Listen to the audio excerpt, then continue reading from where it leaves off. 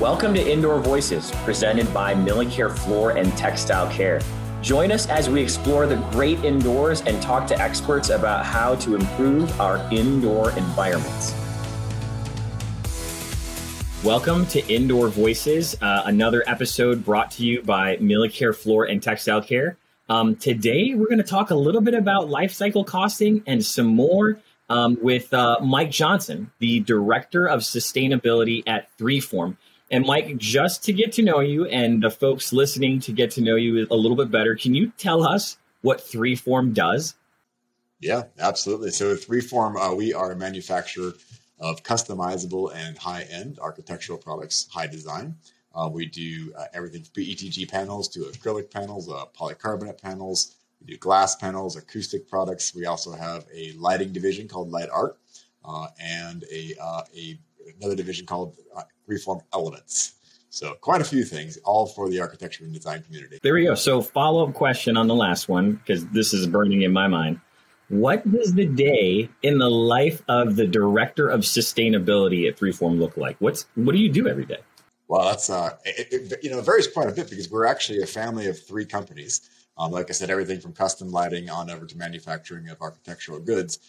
So really, I'm responsible for looking out on the entirety of our footprint. And by that, we can choose to have less of an environmental footprint, or we can also even choose to have a benefit in terms of our presence in the marketplace and in the world. So we're trying to look out for social equity programs, as well as the health of our employees, the health of our clients. We want to make sure that our carbon and water footprints are minimized whenever possible.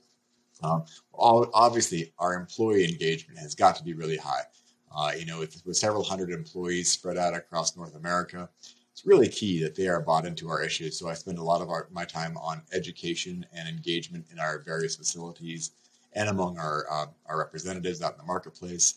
I do a lot of hands-on things as well in terms of product disclosures, product documentation, life cycle analysis, and then just kind of globally, like looking forward. What are we doing now, and how has the impact been, and what can we do better? How can we continually improve to make sure that we're meeting the triple bottom line? In our case, our triple bottom line is people, product, and planet. We want to make sure all three of those are truly aligned whenever possible for the benefits of all. And that's a ton of things, right, that you just gave us. I'm going to key in on one initiative that I know that you're involved in, and that's the Living Product Certification. Can you tell me a little bit about this? Yeah, I think it's one of the most exciting challenges out there for manufacturers right now. And in essence, the philosophy behind it is we can limit our footprint in our manufacturing process and our products, or we can look at going to net zero so that the net result of producing and manufacturing products has no impact on the planet.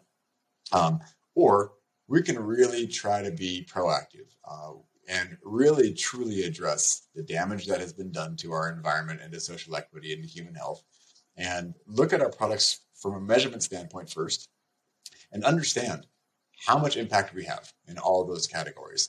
And then taking a deeper dive from a scientific standpoint and figuring out how can we eliminate some or all of those negative impacts. And then how can we go beyond that? How can we actually start to restore, repair, and regenerate our planet while protecting human health or enhancing it, and while protecting or enhancing its social equity simply by manufacturing? So succinctly said, or in a summary statement, by manufacturing a product, we want to scientifically prove that the planet and our communities are left in better condition than had we not made the product at all. Wow. So in my mind, it just doesn't seem achievable. I'm going to use a term you've used before. You call it kind of the holy grail of manufacturing. And again, there's maybe an open-ended question. Is it worth pursuing? Oh my goodness, yeah. I'll tackle that question from several different perspectives. First of all, just to kind of emphasize what you said about it being difficult to achieve, the analogy I like to give people is, imagine earning your whole paycheck for the month and then going home and spending your entire paycheck and then pulling out your credit card and spending a little bit more, but somehow ending up positive in your bank account after all that. Like, it's kind of mind-blowing, right? So is it achievable? Yes. Is it difficult to achieve? Yes. Is it worthwhile? We cannot underscore enough that we must do this. We are going to achieve Earth Overshoot Day sometime, I believe, in this year, so roughly halfway through the year, we will have overshot the Earth's capacity to support our life, period. We just can't, the Earth can no longer keep up with our consumption of our natural resources. And our population is now nearing 8 billion people on the planet. So when it comes down to, is it worth it? It's not only worth it, it's necessary. We really have to re-engage every tool that we have at our disposal to limit our footprint, and then start looking at how we can leave a positive benefit behind so we can repair the damage that has been done. Um, the architecture and design industry, you've probably heard these figures before. We are responsible for roughly 40% of all climate emissions globally every single year. And building materials represent about 11% of global greenhouse gas emissions every single year. To reach the 2030 goals set by the IPCC, in other words, to keep that global warming index under 1.5 degrees Celsius, on average, we need to start reducing by about 10% per year through 2030 globally and annually. So if you were able to affect even 5% of our footprint as an industry, we've got it covered. We have the solutions, Brian. It's just a matter of really marketplace acceptance and marketplace demand, and how people choose their products and what companies they support. And if they're supporting those that are going net positive or making optimized products, then we're gonna achieve those reductions much more quickly than otherwise would be achieved. And we have to do this. This is not an if and or but. We must do this for the future. No, I love it because you've given us a broad answer there as to some of these goals. And the next question I'm going to ask you about is one small tenet, right? Life cycle costing is one small tenet. We talk about life cycle costing at Millicare in our value proposition and say, hey, we can extend the usable life of your floors and keep them out of landfills. But what is life cycle costing? How does a company typically calculate life cycle costs? And now that we know, saying who cares, saying how does this impact us, right? Right? Yeah. I prefer that people really think of approach life cycle analysis from a whole philosophy standpoint, as opposed to a dry scientific methodology. Because if you see it as dry science, it's very hard to engage with. But if you look at it from kind of a holistic philosophy of how to engage with what you consume every day, it really changes the picture. And it's as simple as, if I had a cup of coffee right here, this happens to be water, but if I had a cup of coffee right now, there's a couple ways that I could get that, right? I mean, I could get it from a standard source, or I could make sure that that cup of coffee is organically certified, and that it's rainforest certified, so that the creatures can live where they're supposed to be living and contributing to a healthy climate and a healthy ecosystem. I can make sure that the workers that grow that coffee are fair trade paid and treated so that they can actually afford to live on the land and not do development. And then I could say also make sure that hot water is coming from solar water or from some sort of renewable energy. The footprint of that coffee that I just described is so much less than if I just drove to like a drive-through coffee hut where the beans are not certified anything and the hot water is coming from fossil fuels. It's a massive difference. So to get to the core of the question, using that analogy as an example, if we understand how something is made, then we can measure it. We can measure its footprint all the way from the energy used to the water used to all the ingredients that are used. We can trace those things and we can put a number on them. And when we have a number, we now have a baseline and we can start to reduce that number. And then when we reduce that number to zero or close to zero, then we can start doing other things that bring that into negative territory. So life cycle analysis it sounds boring and dry, and it's a whole lot of inventory taking and a whole lot of number crunching. So it's a bit like accounting. But the net result, the philosophy, the underpinning idea is that by understanding how we're making impacts or how we're damaging the environment, we can actually begin to reduce it, measure the reductions, and get better all the time. So to me, it's a really exciting philosophy. No, that's great. So what type of companies pay attention most to life cycle costing, and does it actually help them? Yeah, another great question. So, there's several ways to use this, and a lot of the biggest companies in the world have been using it for a very long time, because when you understand life cycle impacts, and life cycle costs, you also understand how to reduce the risks to your supply chain. Um, the pandemic showed us more than ever how fragile our supply chains are. So if you can relocalize, for example, or diversify where you're coming from and reduce your environmental footprint, you're going to be a much healthier company. Lean manufacturing, I'm sorry, that's a well-known approach to manufacturing. Really is also about life cycle. How do we reduce waste? How do we reduce inputs? How do we reduce energy consumption, water consumption? Because eventually, you're also reducing the risks associated with your organization. You're taking out your pollution risks, your fine risks, any of your compliance risks also begin to get mitigated. So, most large companies have been using some variation of this for a long time. To the product level lifecycle analysis are becoming more common now than ever before in architecture and design, due to some really great challenges like LEED version 4.0 and LEED version 4.1, the Well Building certification, the Living Building Challenge. Those are all helping to drive that for architecture and design in the built environment. And manufacturers are responding, some more aggressively than others, but quite a few of us. No, that's great. That's great because that dovetails into one of my next questions. So, how does life cycle costing relate to the built environment? Right. It sounds like that if we reduce waste, we can reduce costs, but it may not be as easy as it sounds. But how does it relate to the built environment? Yeah. So let's go back to let's talk about the climate crisis again for a minute to really underscore that, because that's in my opinion, driving everything that we need to be concerned with right now. And when you look at a building's footprint, if you're looking at an operational life between here and 2050 or 2060, you're going to have about 80% or a vast majority of that footprint in your first years, in your first 8 to 10 years, because you are constructing the building with materials. So that huge hunk of embodied carbon and embodied energy and all that impact that happens when we manufacture goods to make a building, that's already spent by the time the building is opened for the very first time. That will be called embodied carbon of a building. After that embodied carbon, once the building is operational, then you have your operational footprint.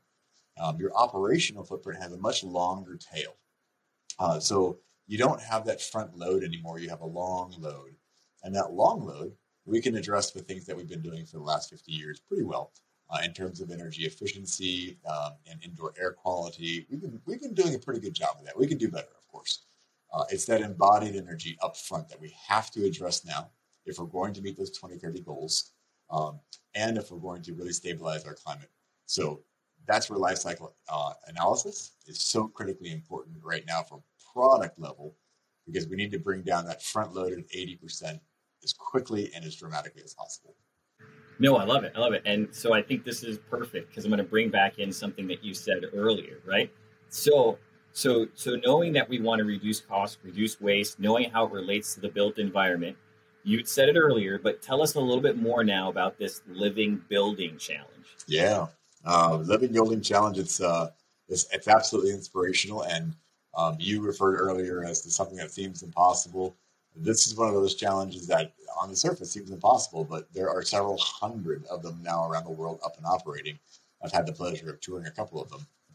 And in essence, these are entire projects from the site chosen, site development, all the way through operation that have been designed and built that are net positive. In other words, the very existence of that building, whether it's a home or commercial building, whatever it might be, is actually contributing to restoring the environment as it's existing. And the environment is literally left in better condition than had a building not been placed in the first place. So you can imagine a building that is not tied to any municipal water source, that is closed loop completely. You can imagine a building that produces 105% of the energy it consumes on site from renewable on site sources. You're looking at a building that is net climate positive. In other words, it helps reduce the climate greenhouse gas emissions through other sources. It enhances human health and social equity. Everything about this is just seems inspirational until you walk into a building where it's actually happening. The Bullitt Center in Seattle is probably one of the best known examples. It has been net positive since day one. all the way down to even their waste systems. When you use the restrooms there, it is all processed on site. It never leaves the building. And then when it's done, they actually have a compost ready final byproduct that's ready to go into a garden. So it's these things are here. They're available today. The technologies are here. It just requires more of us to really adopt the challenge, understand the critical nature of doing it, and look to those who have led and follow them, and and continue to improve upon this. So the Living Product Challenge goes with the Living Building Challenge. Marry those two together, and we're starting to get somewhere. We're starting to really make some progress. Mike, you're the first one to tell me about the living building and the living product challenges. So I'm going to spice this conversation up just a little bit and speculate, right? Class A space is opening back up. Hybrid work models are being considered, and therefore real estate is being reassessed. Could the living building approach gain some popularity? Yeah, I don't think it's a could. I think it's already happening. We're seeing very large institutions and corporations. One of them happens to be an information technology company that I'm sure you can deduce who I'm referring to. They have done a really great job of becoming a leader in marketplace demand creation. Uh, Within the Living Building Challenge, you can choose to do all of the imperatives, or you can just choose to do some imperatives. One of those imperatives is the materials imperative. And they have done a wonderful job at selecting materials that meet the criteria for Living Building Challenge. There's lots and lots of other large organizations that are doing that. Software giants are doing that. Retail giants are doing that. So we're already seeing a tremendous amount of interest. Whether or not they take on the entire Living Building Challenge imperatives, that's a bigger issue, especially when it comes to like reopening of Class A. A lot of these buildings are already up; they're already running. So those design teams don't necessarily have the ability to meet all of the imperatives, but rather they can meet the ones that are accessible and doable, and can transform a space that is now going to be biophilic, so nature friendly to human beings inside.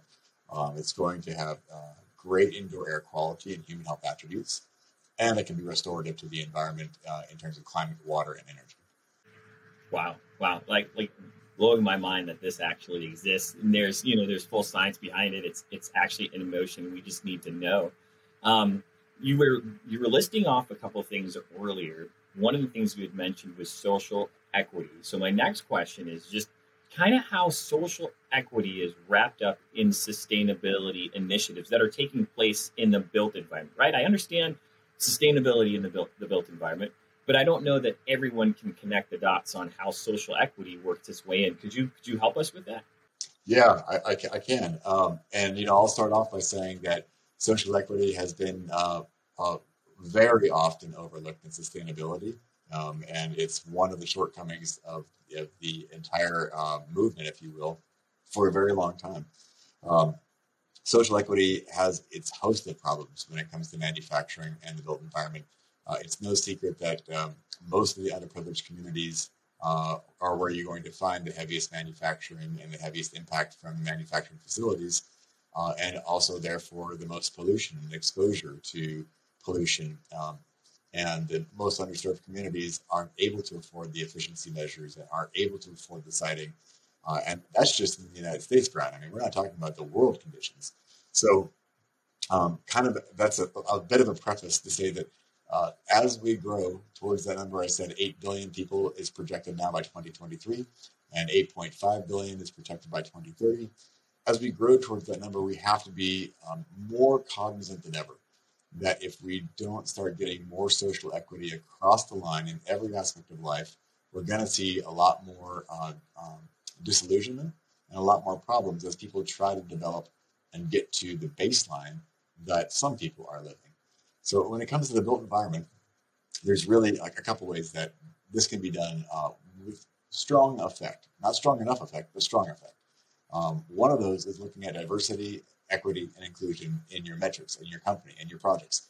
Um, are we displacing people by putting up, renovations in green spaces that they can no longer afford? That's not fair. Um, as from a manufacturing standpoint, are we looking at the human health aspects of the entire supply chain and all the ingredients along the whole way to make sure that underprivileged communities aren't bearing the brunt of the health impacts of our final products. Um, are we doing outreach into third world communities looking for indigenous goods and know-how that we can purchase from them while maintaining their quality of life and even giving them new benefits that they've never had? It's not difficult for manufacturers that have to plug into social programs that increase the quality of life of people while decreasing the need for them to develop very quickly. These can be done through so many mechanisms, whether it's carbon and water offsets with social additionalities. It can be done through the support of nonprofit organizations. It can be completely philanthropic. Or like I mentioned earlier, we can actually make an effort to go out there and use our supply chain purchasing power to find underprivileged communities or those communities that are doing things right for their people. And then all the way up to the other end of the spectrum, each and every one of us works for a company or an organization or a firm. Do we have an eye out for the true diversity and the true equity and inclusion of our colleagues and our employees? Because if we don't, again, we're not going to get the traction we need to understand the needs of all the community and bring those into a more sustainable development for the future. Yeah, I love your comments on just sourcing and manufacturing and how many people groups that'll touch around the world as we make products, we make buildings. So as you do all the training that you do you find that life cycle costing and sustainability resonates with your audiences? Oh yeah. Yeah. One of the things that there's so many things to be discouraged about right now. As I'm having this conversation with you, Brian, I'm literally surrounded by poor air quality coming from smoke, coming from the wildfires in the West. And we're in, another of a series of 100-year droughts. Just in the last couple of years, we've had the hottest 10 years on record. In the last 15 years, I think it was. The last 2 years have been the hottest on record. We saw the social unrest here in the United States, but that has been going around the world for a long time. Of course, we have the pandemic. So there are so many things to be deeply concerned about right now. One of the things that really does encourage me is coming into the pandemic when people actually had, I guess just to say sort of ironically, time to slow down and time to look behind the curtain, so to speak, and start to ask the questions. That has really brought to the forefront interest and the desire for people to do something. They don't know what necessarily. They don't know how necessarily, but the interest is overwhelming. And when we're able to talk to people just about their everyday activities, talk to them about the clothes that they buy and the impact of the fashion industry, talk to them, again, about that cup of coffee and the difference you can make by choosing fair trade and organic versus standard coffee, all the way up to the built environment. When we're talking about life cycle analysis and we're showing them an optimized EPD, optimized environmental product declaration, for example, or we're showing them a living product certified product, we're showing them possibilities. And the hunger is great. I've never seen hunger like this from the architecture and design community as I have in the last 16 months, but the last 3 months have been overwhelming as people are returning to work. I don't believe that most people want to go back to the way it was. I think most people want to have a clear and hopeful path to solving all these problems. No, that's wonderful. I was going to ask you, you were saying what other initiatives you're excited about or what's the call to action, but there's just been so much from you today, Mike. I appreciate you coming on and listening to my questions and giving us full answers today. Yeah, it's my pleasure. Anytime at all.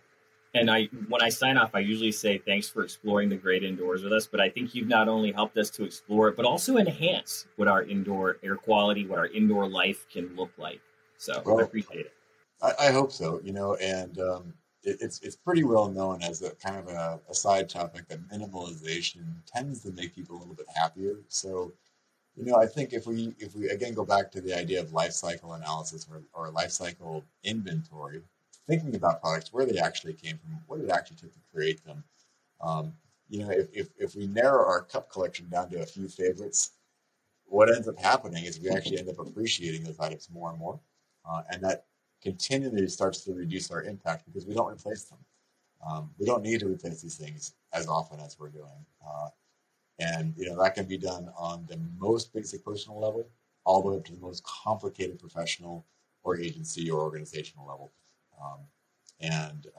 I hope it helps people think in a new light, because I think people will be a lot happier when they are. Awesome. Thanks again, Mike, for exploring the great doors with us.